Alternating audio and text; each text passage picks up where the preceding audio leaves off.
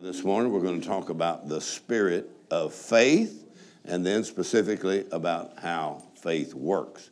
So 2 Corinthians 4:13, it says, we having the same spirit of faith. We having. So he said, we're not trying to get it. He said, we got it. We have it. So if you got it, nothing wrong with saying you got it, right? So if you ask the Apostle Paul, what do you have that makes you so productive as a Christian? Probably the most productive Christian follower of Jesus in history was the Apostle Paul. Let's try that one more again. The most productive Christian follower of Jesus in history. And yet, the man who had the most adversity and trouble. And if you were to ask the Apostle Paul, what is it that keeps you going when you feel like quitting, when all your friends leave you? Actually, at one place, Paul said, all men forsook me. That means, some of us get upset if we lose one friend. Paul said, all of them left me. He said, all men forsook me. He said, but the same night, the Lord stood by me. Amen. So when some people walk out, Jesus walks in. So you almost want to send them a letter and say, thanks for leaving when you did, because when you left, Jesus walked in. But in other words, Paul was not upset, he just kept going. How did he keep going? Well, he said, what we have is the same spirit of faith. That's what we have. Amen. So if you'd ask Paul, what do you have? Keeps you going. He said, spirit of faith. That's what we have. And when he said the same, well, that means a couple things. That means, number one, the spirit of faith really is always the same. Never changes. Actually, these three things will last forever. Eternal things. Faith, hope, and love. These three things are eternal. So, always works the same. From all the way from Genesis 1, all the way to the New Testament. Spirit of faith works the same. So Paul said that's what we have, is we have the same spirit of faith. But specifically when he said the same spirit of faith, he was actually referring to the psalmist David, because he's quoting in that verse from the psalmist David. So how many would agree that David had a spirit of faith? Yes. Amen. And I looked one time at Hebrews chapter 11, and I was studying Hebrews 11. Sometimes I like to study a whole chapter at a time. So I was studying Hebrews 11, and it listed the heroes of faith, some of them, in Hebrews 11. And it says in Hebrews 11, by faith, by faith, by faith, by faith, 20 times. There's one through faith. So 19 by faith, one through faith. 20 times. 20 times. If you refer to faithfulness and believing, it'd actually be more than that. So the Holy Spirit chose to use that phrase 20 times in one chapter in the Bible. In other words, even if you're a slow learner, you can catch on that this is an important phrase. I mean, if you're like, all right, I think what he's trying to tell me here is by faith. In other words, the significance of this individual's life mentioned in Hebrews 11, and it lists a bunch of them, the significance of their life happened because of and by faith. In other words, if you'll study Hebrews 11, there's a lot of people with defects in Hebrews 11. Actually, if you know the Bible, you know there's some people in there that's got some flaws, that these are not what you'd call perfect people, and yet they made it in Hebrews chapter 11. So I actually told the Lord one time, I said, Lord, if I was you, I actually would have edited the Bible. Because I wouldn't want everybody to know the problems that my kids had. In other words, you just want to tell the high and the good, and the best. But the Bible really includes everything about that person's life. So that you know that even though this person had some flaws or some defects, yet by faith, their life became extremely significant. By faith. So I said, Lord, how come you included all the flaws? He said, well, because 2,000 years later, somebody's going to have some flaws and defects, and the devil's going to tell them they're disqualified. But if they'll dare to believe God, I'll make their life significant. Amen. And your faith, come on, a real and authentic faith in God doesn't mean that you don't have any challenges in your life. Come on. Right? And so one time I went to buy my wife a diamond years ago, and I was looking at diamonds, and they said, well, we've got these other things called these cubic zirconiums. They're a lot cheaper. And they look identical, right? And they're a lot cheaper, and they said, actually, if you get a diamond, then you have to know a lot about them. So they're actually grading diamonds based on their clarity, and different flaws that are in the diamonds and the size of the diamond. So they're telling me all this, and I'm like, I really don't understand all that. Because I do know it's going to cost me more money, right? And so I got my wife a diamond. But they said if you got her a CZ, cubic zirconium, looks just like a diamond, that they are actually flawless. But actually, all diamonds have a defect. All diamonds. They said if you get it under the microscope and look at it, then there'll be a little flaw in all diamonds. But cubic zirconiums are really worth very little, and they're fake. So if the devil's pointing out your flaws, come on, at least you can tell him, at least I'm not a cubic zirconium. At least I'm a diamond. That means that makes you more valuable, right? So don't destroy your faith while the devil's pointing out your flaws. In other words, your faith is authentic. And so in Hebrews 11, you got by faith 20 times. And now listen, this is one of my favorites. The Message Bible says by an act of faith. In other words, by faith, by faith, by faith, by faith, by faith, by faith, 20 times, by faith, by faith. The Message Bible, rather than just saying by faith, says by an act of faith. Everybody saying act of faith. Act of faith. Because faith requires corresponding action. Yes. Faith requires corresponding. In other words, the word believe is a verb. Believe is a verb. That means when you believe, it requires how are you going to act. Or you could say faith moves something. And the first part of your faith moves would be your mouth. Your mouth. If your faith is not strong enough to move your mouth, then it's not going to move nothing else. It won't move a mouth. Right there. So now we're going to look initially on how faith works here, because everything I learned about faith, I learned from Dad Hagin, from my own dad, and by the Holy Spirit, and through a lot of errors. and having to make a lot of adjustments. Like, all right, well, it's like, what did Thomas Edison or somebody say? They said, well, we see you have 10,000 failures. He said, no, I just found 10,000 ways it don't work, so I'm working on the way it does work. So no matter how many times you fail, in other words, God will help you make some adjustments in your faith. Praise the Lord. So when he says by faith, then when Paul says we have the same spirit of faith, referring to who? David. He's referring to David, the psalmist David. Wow. You would have to agree that he had that spirit of faith. That's what he had. And if killed a lion, killed a bear, ran at Goliath when even the best soldiers were afraid, he's got something bigger than just talent, come on, the intellect. He has a spirit of faith.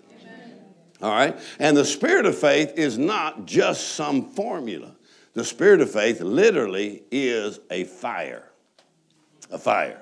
How do you know that? Psalms chapter 18. David said, the Lord will light my candle, and then I'll run through the troop, and I'll jump over the wall. And I'll chase my enemies down. So he's got a real attitude. But when did that happen? After the Lord, come on, my candle was lit by the Lord. Then I could run through the troop and jump over the wall. But I've been to the church, what I call it the first flat-faced church, where people actually ran at the wall and didn't get over it. Well, those kind of people, it's hard to even get them to believe again sometimes. But the problem is they ran at the wall before they got their candle lit. In other words, the spirit of faith is a fire where God lights your spirit with the fire of his word and his presence and his power. Once you get lit on the inside, then you can get over the wall. In the spirit of faith. 3 kinds. All right, now, 3 kinds of people in the spirit of faith. 3 kinds. Well, first of all, they're what we call pioneers, then there's settlers, and then there's museum keepers. Well, here we are in Washington, D.C., so you know there's a lot of museums. All right, and you can enjoy the museums, right? And you can see things that other people did. You can actually be inspired. I mean, the aviation museum's got the jet hanging in there from the X-1 from Chuck Yeager, I read his book years ago. Chuck Yeager, what he did with the X-1, first man to break the sound barrier. Man, so I've never met him. Actually, I've flown in my jet to West Virginia to his airport. And he's in his 90s, I think, now. And so I said, is there any way you could have Chuck show up next time I fly in here? Because I'd sure like to meet him, maybe get an autograph. It's kind of one of my heroes. Well, what Chuck Yeager did, I mean, you can see that's pretty amazing. While all the other test pilots were afraid to fly and go Mach 1 or supersonic, first man to break the sound barrier, all the other test pilots were afraid. They wanted guarantees.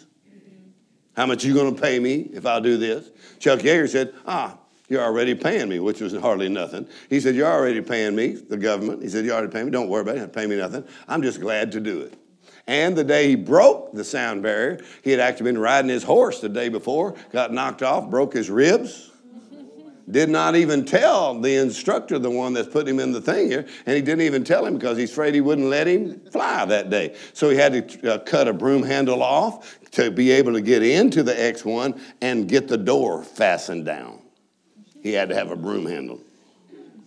Well, many times he had come up to the sound barrier, which was 700 miles an hour approximately, and get up to 700, and he'd come up to it at 600, 650, 670, and have so much rattling and shaking that they were afraid. Everybody say afraid. Well, that's why everybody else didn't even get into it. They're afraid. And they said the sound barrier is what they call the great unknown. Or they believe there's a monster beyond that barrier that nobody can go that fast and live. That you would disintegrate if you ever go break the sound barrier, which is 700 miles an hour. But they had to do that, not because that was significant, but because we were actually in a race after World War II for superiority in weaponry and our military, because if the Soviet Union got ahead of us, and so the race was to get to the moon, not just break the sound barrier. So Chuck Yeager, pioneer, right? He gets in there, takes off.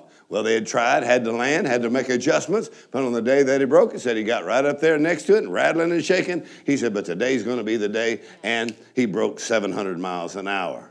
They asked him, what was that like? He said, well, it was actually like sipping lemonade on the front porch. In other words, what everybody was afraid of was easy.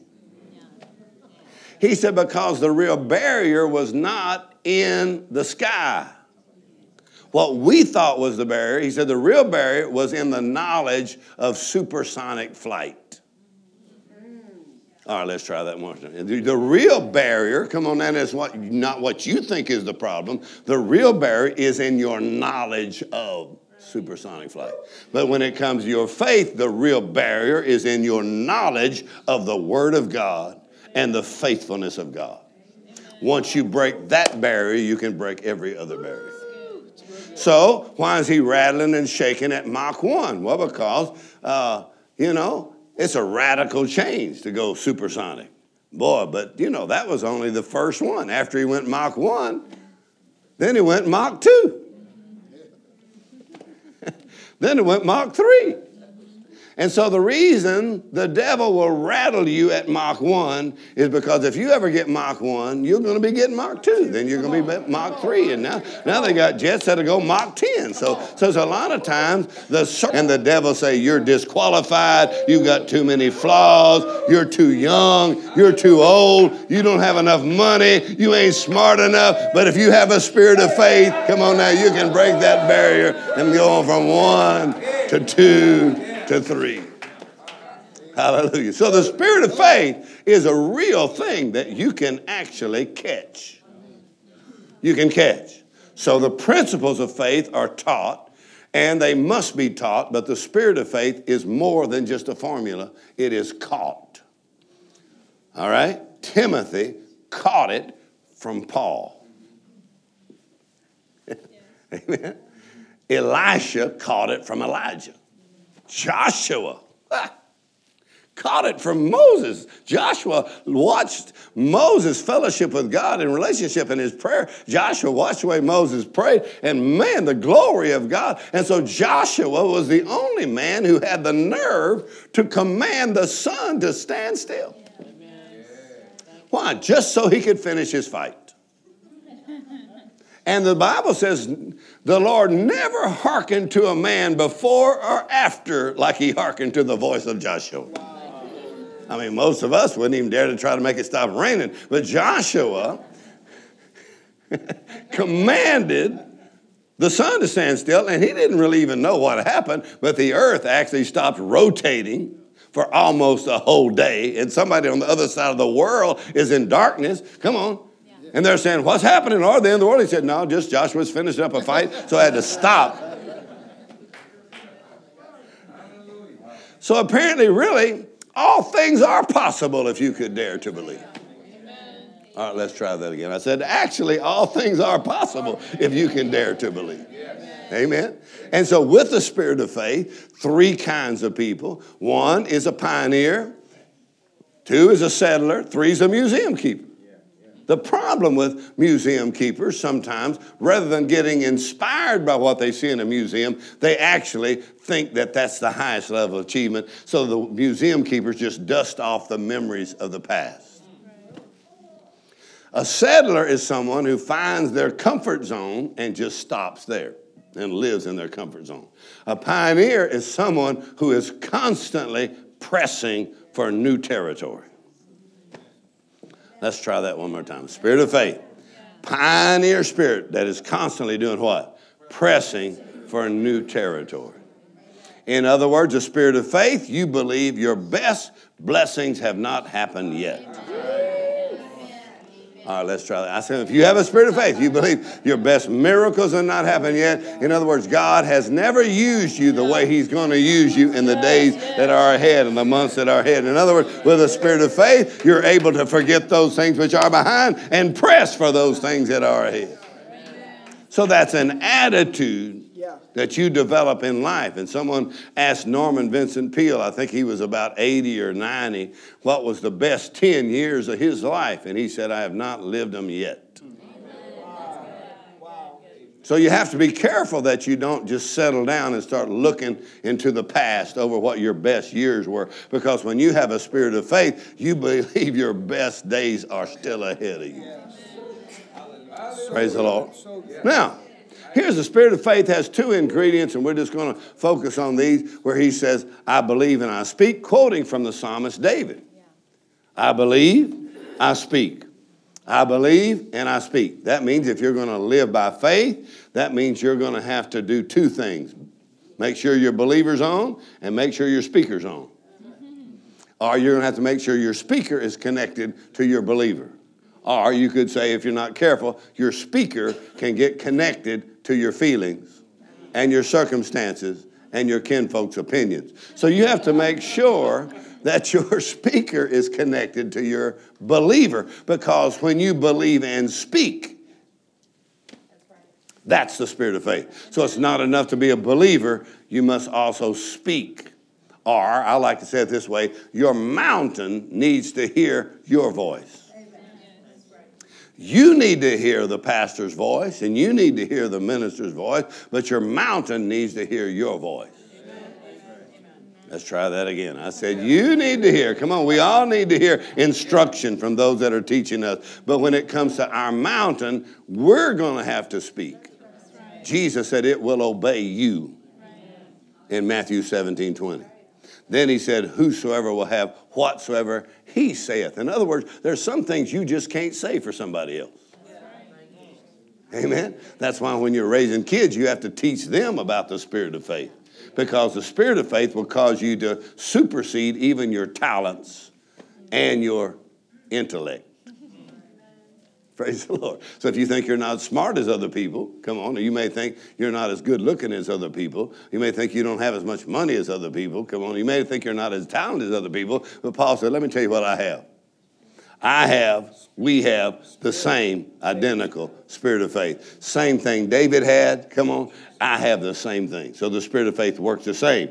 I believe and I speak. So here's the way Dad Hagen said it real quickly here. He said, believing and speaking opens the door to the supernatural. Amen. Amen. That's pretty simple, isn't it? In other words, this is how faith works. I believe and I speak. Believing and speaking opens the door to the supernatural. Or, he said it this way, many people are looking for the spectacular and they miss the supernatural. All right, let's try that one more time. Many people are looking for what? The spectacular. They're waiting to be wowed by something going on, and then they miss the supernatural. In other words, the door to the supernatural swings just by believing and speaking opens the door to the supernatural. That's how faith with God works. That's how faith works, right? So here's the way the Lord explained it to me over a period of, years. Saying, now, how does that work? Because I just want to understand how it works. Because really, in this situation, I'm the believer and God's the performer. All right, let's try that one more time. You're the believer. God's the performer. In other words, there's no pressure on you to make it happen. The only pressure that might be on you is for you to believe. Because if you can believe and speak, you open the door and God is the performer. He performs. Actually, God is well known for some pretty amazing performances. He's famous. He is famous for performances. I mean, Hollywood has no kind of performance like God has, man. And he can do it at the most unusual times. And then the Lord said it to me this way one time. He said, just because you know how faith works does not mean you know how God's going to do your miracle. All right, let's go one more time. In other words, you and I can learn how faith works, how to feed our faith, how to exercise our faith, but that does not mean we know how God's going to do that miracle. The moment you try to be the performer is when you get that ugly look on your face. Like you're trying to make it happen. But if you'll stay in the believing department and let God stay in the performance department and be fully persuaded what God has promised, he is able also to perform. Go ahead and laugh about that. Hallelujah. So now, to open the door to the supernatural or to have faith in God. So go to Mark 11, 22 and 23, and we'll kind of wrap up this one right here. Mark 11, 22 and 23. So here's what Jesus said about faith. How many think he might be an expert? Amen. You can argue with anybody you want, but I do not encourage you arguing with Jesus. So he's been around a long time. All right? And so Jesus said, have faith in God, Mark 11, 22. Mark 11, 22. Praise the Lord. And then in verse 23, he's going to make it so simple you actually need a theologian to get confused about it. That's right. I said, Jesus is going to make it so simple. Matter of fact, Brother Hankins said he was talking to the Lord one time, and the Lord told him, said, all of my sermons were very simple. He said, if you hear anybody preaching anything too complicated, you know they didn't get it from me.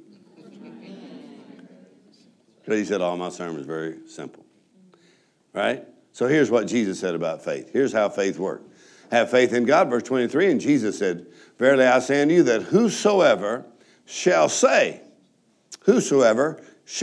unto this mountain, be removed, be cast into the sea, shall not doubt in his heart, but shall believe those things which he saith shall come to pass. He shall have whatsoever he saith. Now, I'm not really that smart. I learned this from Dad Hagen. Dad Hagen said, the Lord told him one time, did you ever notice I mentioned the saying part 3 times in reference to the believer and the believing part only once? The Lord told him that. He said he was praying. The Lord said, did you ever notice Boy, he turned over in his Bible, King James Bible, Mark 11:23, turned over there, and he actually counted it. He said, I never noticed that. He said, and I had read the New Testament through 150 times.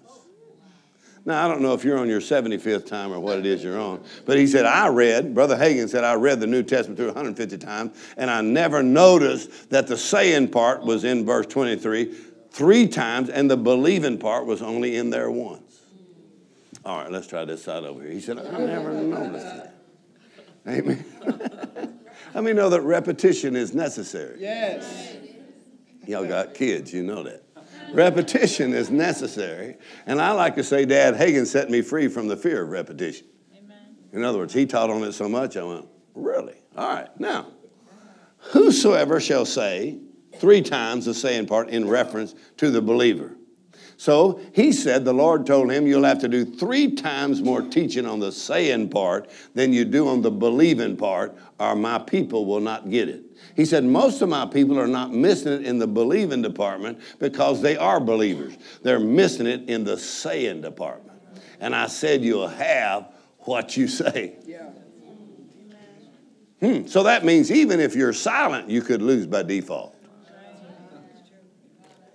So sometimes the Lord will even deal with you about a situation you're dealing with, and the Lord will say to you, what have you been saying about that? And sometimes I've told the Lord, really nothing. He said, well, that's why you're getting the results that you're getting. In other words, your words give you dominion over demons. Yes. Hallelujah. And disease. Yes. And circumstances, because he said mountains shall be removed. And your words actually activate angels. Angels are activated by the words of a believer. Praise the Lord. Amen. So he says, he shall have whatsoever he saith. So he starts with whosoever and he goes to whatsoever. Whosoever shall have whatsoever. Let's say that together. Whosoever shall have whatsoever. Now, I heard a lot of sermons in my life because my dad's a pastor. But for some reason, I just really liked Kenneth Hagin when he came to my dad's church. He came to my dad's church, man, and he taught. He wasn't really a preacher. He would teach. For some reason, I just liked him. You know, he wasn't really cool, you know what I mean? But you think you're looking for cool in people. He wasn't really the coolest thing. Didn't have no skinny jeans and, you know, no holes in them and stuff like that. And his hair wasn't just right, you know. But he was just teaching the truth. Boy, I was just 17. Boy, I heard him teaching, and I went, wow, whosoever shall have whatsoever he saith. So he said, if you're not happy with what you have in life, check out what you've been saying. Well, I was only 17. Well, I wasn't happy. You don't even have to wait till you're 40 to be unhappy. You don't even have to wait till you're married to be unhappy. That's just a joke. Anyway, so I was only 17, and I was pretty much what? Unhappy. Have you ever seen a teenager that's unhappy? Did you know the suicide rate among 14-year-olds has multiplied in recent years? Unhappy teenagers. So I was unhappy, come on, just as a teenager. And when he said, here's where the problem is, he said, you are a believer, but you're having trouble with what you're saying and what you're singing, is what the Lord told me, because I was listening to a lot of music and repeating the words of heathens. Come on, 17, I'm listening to all that music. Come on, pumping it into my brain and repeating those words. And finally one day the Lord said, is that what you want to have, is what that guy said? Come on, Pastor. Come on a highway to hell, really?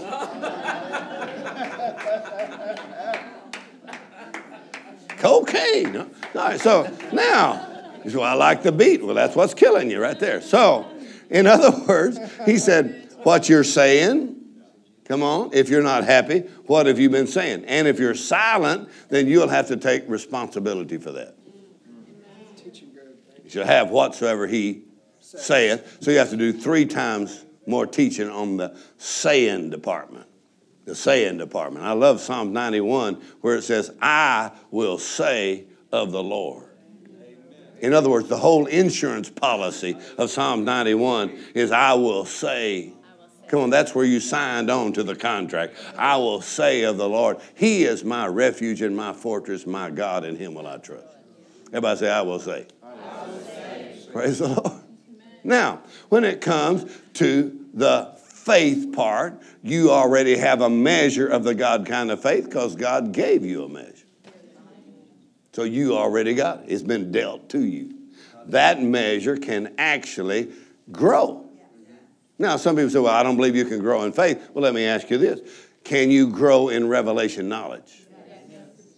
Well, if you can grow in revelation knowledge, you can grow in faith. All right, let's try this side over. I said, if you can grow in revelation knowledge, because that's where faith comes from. Faith comes by hearing, hearing by the word of God. So if you could hear better, come on. I mean, know your faith would work better.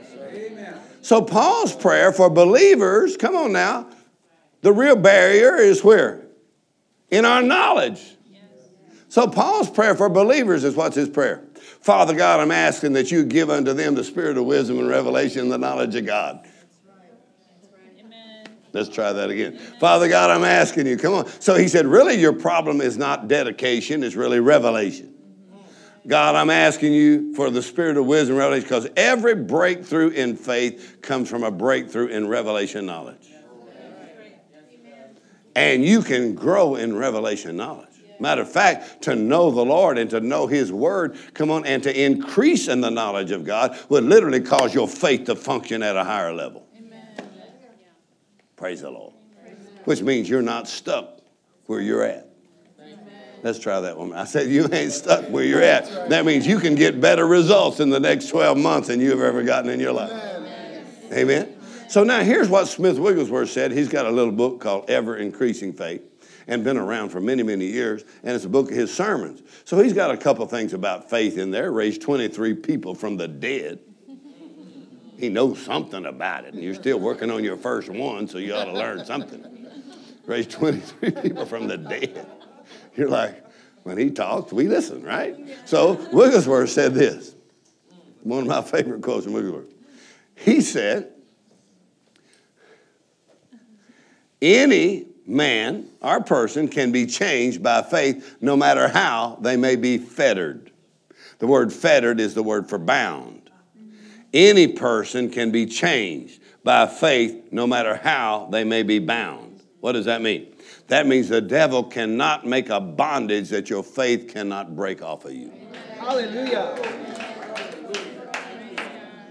That means you just entered into a whosoever shall have whatsoever. Come on, that means your whole world of possibilities has just opened up that God said whosoever shall have whatsoever. So I'm like, wow, any person can be changed. In other words, your faith will work in every facet of your life. It will literally work on your body. It will work in your mind, on your thoughts, on your emotions. It will work in your soul. It will work in your body. It will work in your spirit. It will work in every facet of your life when you live by faith. Yes.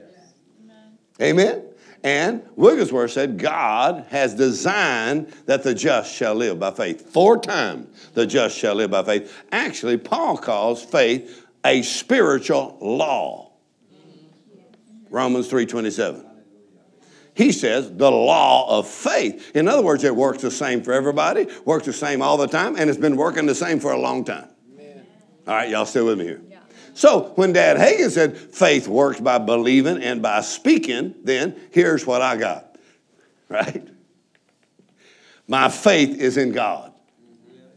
My faith is in the Word of God. My faith is in the blood of Jesus. My faith is in the name of Jesus. My faith is in the unfailing Word of God. Come on. My faith is in the power of God, His ability, not my ability, His ability. And my faith accesses the grace of God. Praise the Lord.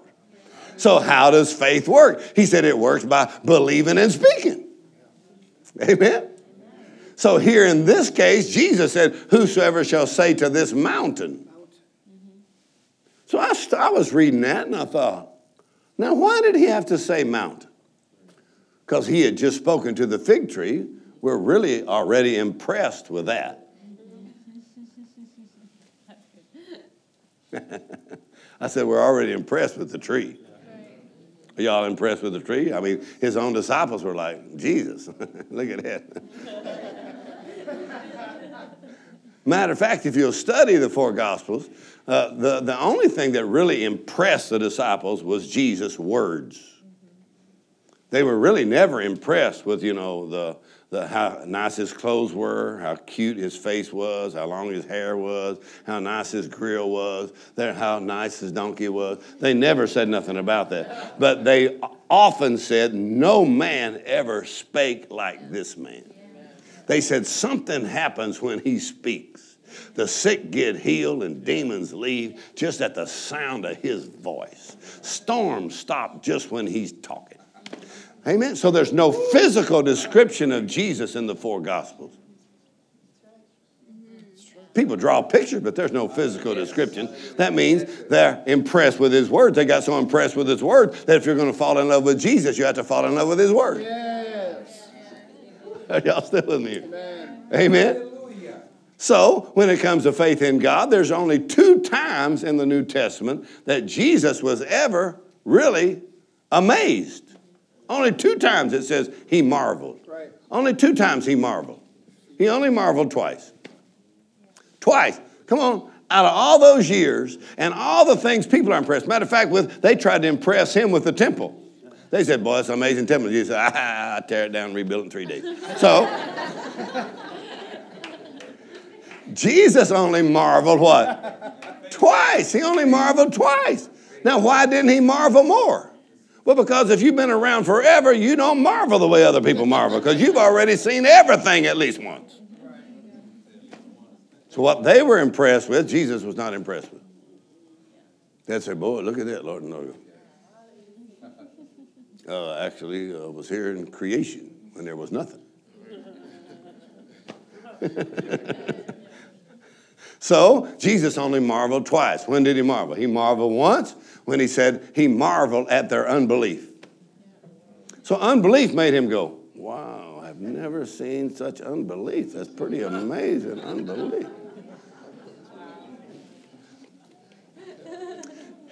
And the only other time he marveled was he marveled at the centurion's faith. What did the centurion say? Speak the word only and my servant shall be healed. And Jesus did what? He marveled. Now, they must have been able to tell he was marveling. Come on, they're right, and they're like, I think he's marveling right now. I've only seen him do that one other time.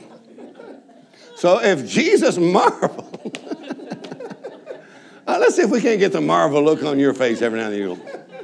So Jesus must have had the marveling look on his face, right? Because he only did it twice, right? He marveled at unbelief, and then he marveled when the centurion said what? Speak the word only, which means the law of faith activated by the centurion means that the spoken word of God is as good as a personal visitation from Jesus. And Jesus went, whoa. And the other disciples were like, what did he say? What did he say? How come you didn't think of that, Peter? I mean, Peter's like, well, why didn't you think of it, John? John's like, well, I don't know. I never thought of that. Speak the word only. I don't know. Where do you got that from? Well, how do you think of that, So when you get to heaven, come on, you're going to see somebody at the head table. Say, how did he get there? He said something like, speak the word only. The servant shall be healed. He's a centurion. He didn't even go to their Bible school. It's amazing how we think everybody's got to go to our Bible school. Well, he didn't even go to none of their Bible school. And Jesus said, that's amazing. Peter, James, Johnson. Oh, man, I don't know why I couldn't have come up with that. Anyway, so when he says, speak the word only, the spoken word of God, come on, carries the same authority as the presence of God. So when he marveled at unbelief, and he marveled at, I have not found so great faith in this whole nation. Almost implying that he was looking for it. Right. Wow. He's just looking for somebody that will believe. Right?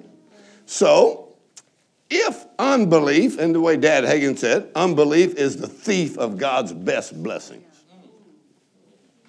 Unbelief. And there's two kinds of unbelief. The first kind of unbelief is simply lack of knowledge.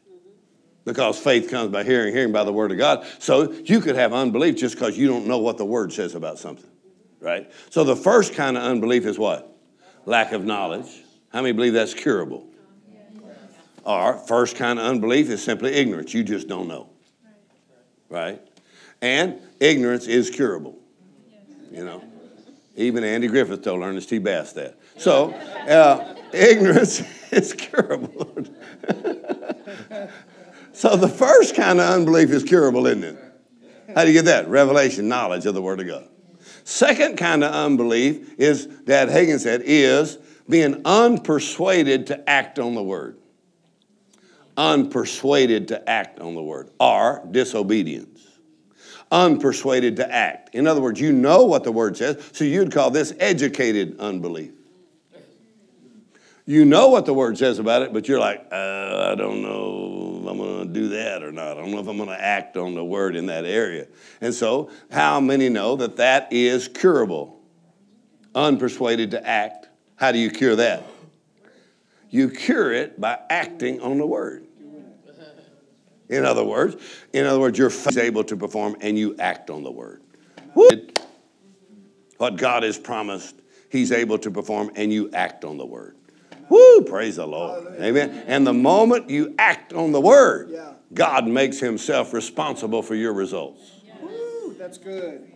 All right, let's try that one. In other words, faith is an act, but it's not just any kind of an act. Faith is an act on revelation knowledge. Or faith is acting on the Word of God. You know what the Word says, and you act on that Word. The moment you act on the Word, God makes Himself responsible for your results. Until you act on the Word, you are responsible for your results. The moment you act on the Word, the pressure is on God, who is the performer. You say, amen? So, now, when it comes to believing and speaking, opens the door to the supernatural. Now, faith in God, I believe, and I speak, and I open the door to the supernatural. All right? Here's the way the Lord explained it to me. Jesus spoke to the fig tree. Come on, cranks it up to the mountain. Now, He said, when you say to the mountain, what are you going to say to the mountain? He said, you're talking to the mountain, so you're not talking to God about it. You're talking to it. Why did He use a mountain? Because it just looks impossible. Say to the mountain. What are you going to say to the mountain? Be removed. Be cast into the sea. What does that mean? The sea has the capacity to receive it, come on, and dissolve it, right? Cast into the sea means it's not coming back. Next thing that means is there'll be no evidence it was there. That means you and I have authority to deal with situations in our lives that this time next year, there'll be no evidence you even had that problem. He said, cast into the sea. That means it's not coming back. No evidence it was even there. You'll have to testify and tell people you had that problem, because you will not have that problem in the future, because that mountain of what? Come on, whatever it is, of lack, come on now, whatever it is, come on.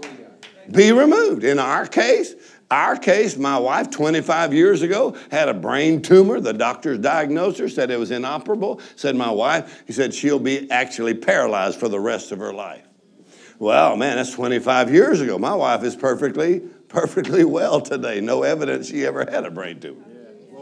You say, well, what did you do? Well, we just went into the hospital room where the doctors had diagnosed her, and I just acted on Mark 11:23. I said, Jesus said, Mark 11:23, have faith in God. Come on.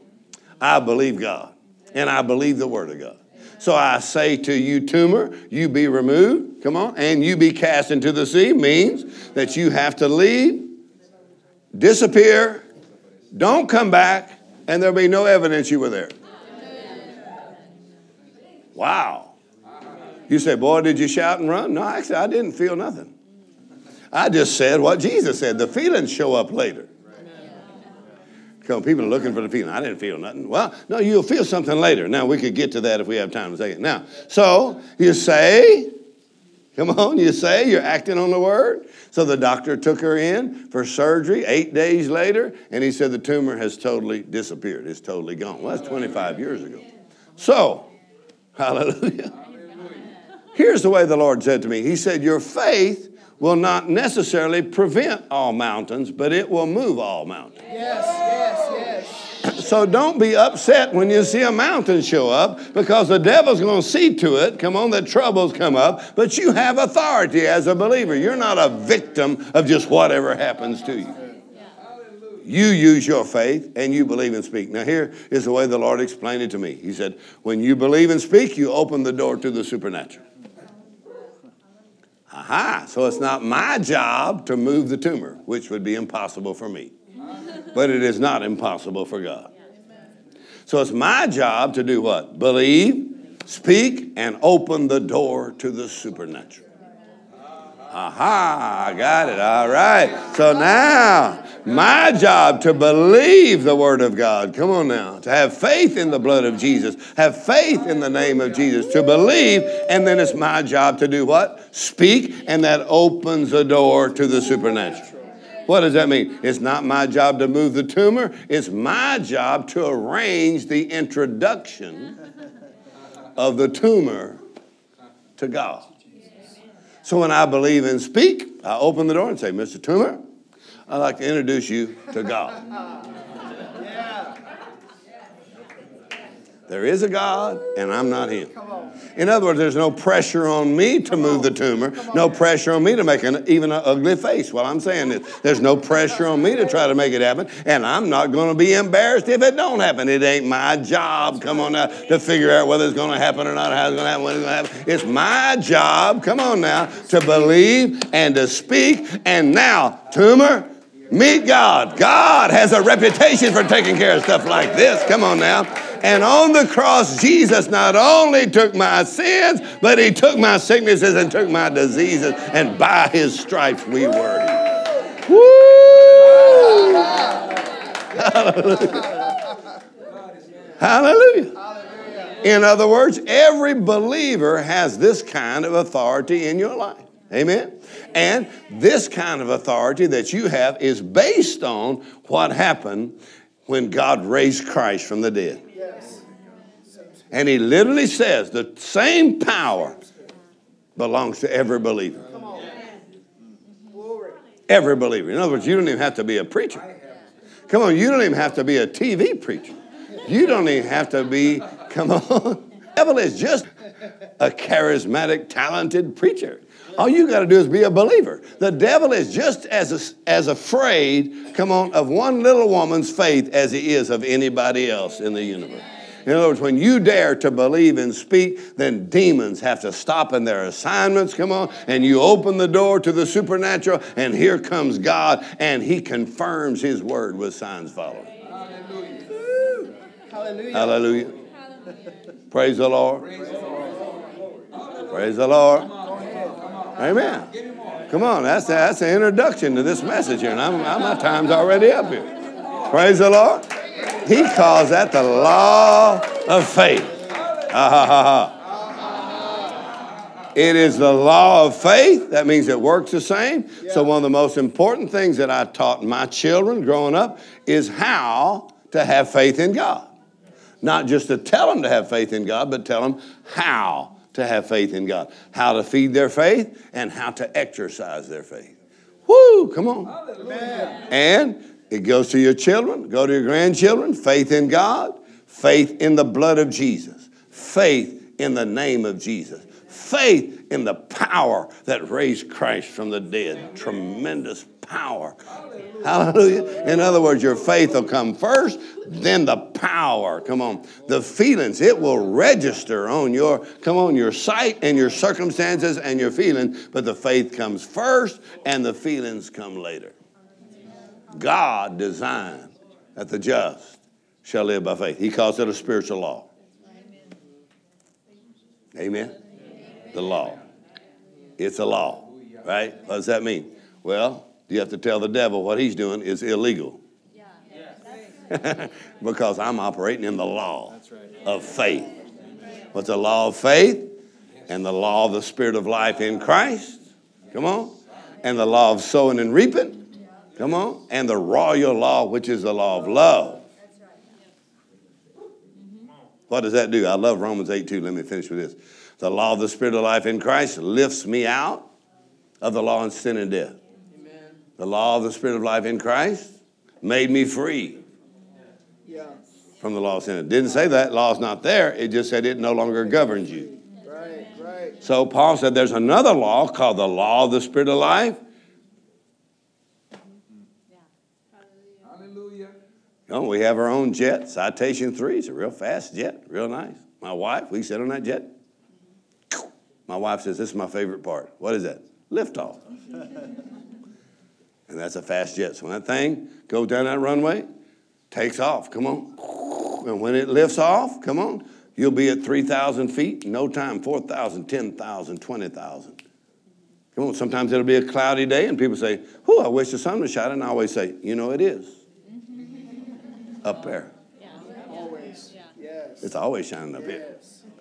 So sometimes people say, boy, I wish things, it is. There's a law that can get you up there. The law of lift supersedes the law of gravity. Yes. Come on now. And there's a lift off. Right? And the moment you activate that law, tells you how it works. The law of faith tells you how the law of Spirit of life works in Romans chapter 8. Because you're in Christ. The law of the Spirit of life in Christ.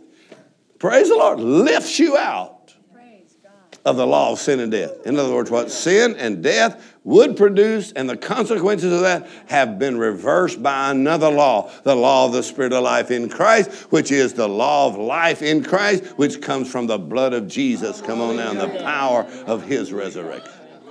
You just look a lot better in Christ than you do outside. Amen? And so the moment you activate that law, you take your place 3 times. What you say? What you say? What you say?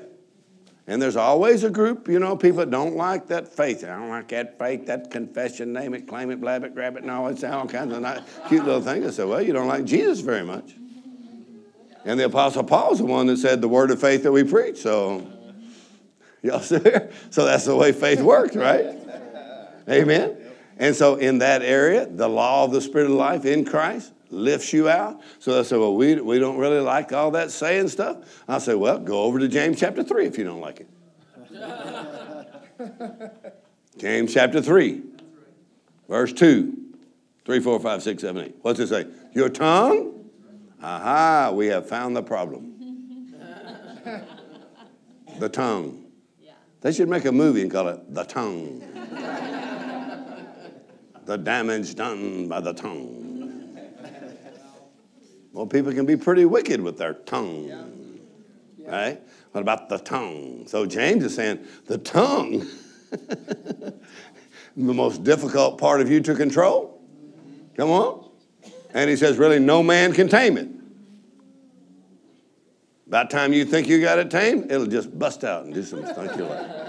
And I thought it was a nice tongue, right? And so your tongue will break out of the pen, and bite somebody. So you got to watch your tongue, right? All right? And so he says your tongue is a small member, but your tongue actually exercises the greatest influence in your whole life. So true. Your tongue. So he says your tongue will determine in the face of a storm, not the wind, not the circumstances, but your tongue will determine your direction and your destination. Your tongue. All right? Probably 40 years ago, I was listening to Youngie Cho preach from Seoul, Korea, who had the largest church in the world. And he was preaching on your words 40 years ago. I heard him again about 5 years ago, and he preached the same message he did 40 years ago. So I thought, apparently I need to hear this again. So he preached on the power of your words and your confession, what you say. And when he taught on it, he said something very simple. He said, I was eating with a leading neurosurgeon in Seoul, Korea. The leading, best neurosurgeon in Seoul, Korea. He said, while we're eating, the leading neurosurgeon said, we have a new discovery in the study of the brain. We have discovered that the speech center in the brain exercises dominion over the whole central nervous system. He said, the way we know, he said, when we do surgery on somebody's brain, he said, we can probe different parts of the brain and different parts of the body will respond. He said, but when we probe the speech center, the whole body responds. So we have determined that the speech center in the brain exercises dominion over the whole body. He said, so much so that we listen to what people say before they go into surgery, because if they say, I'm so afraid, we try to get them to stop saying that, because that affects their whole body and even the success of the surgery. Wow. So he said, if somebody says, I'm getting so old, the speech center sends a message out to the body, says, prepare to die. Wow. He said, if somebody says, I'm just so weak, speech center in the brain sends a message out to the whole body, prepare to be weak. Wow. Y'all see? So this is a neurosurgeon. So he's talking to Pastor Cho. So Pastor Cho goes, he says, I know this a long time.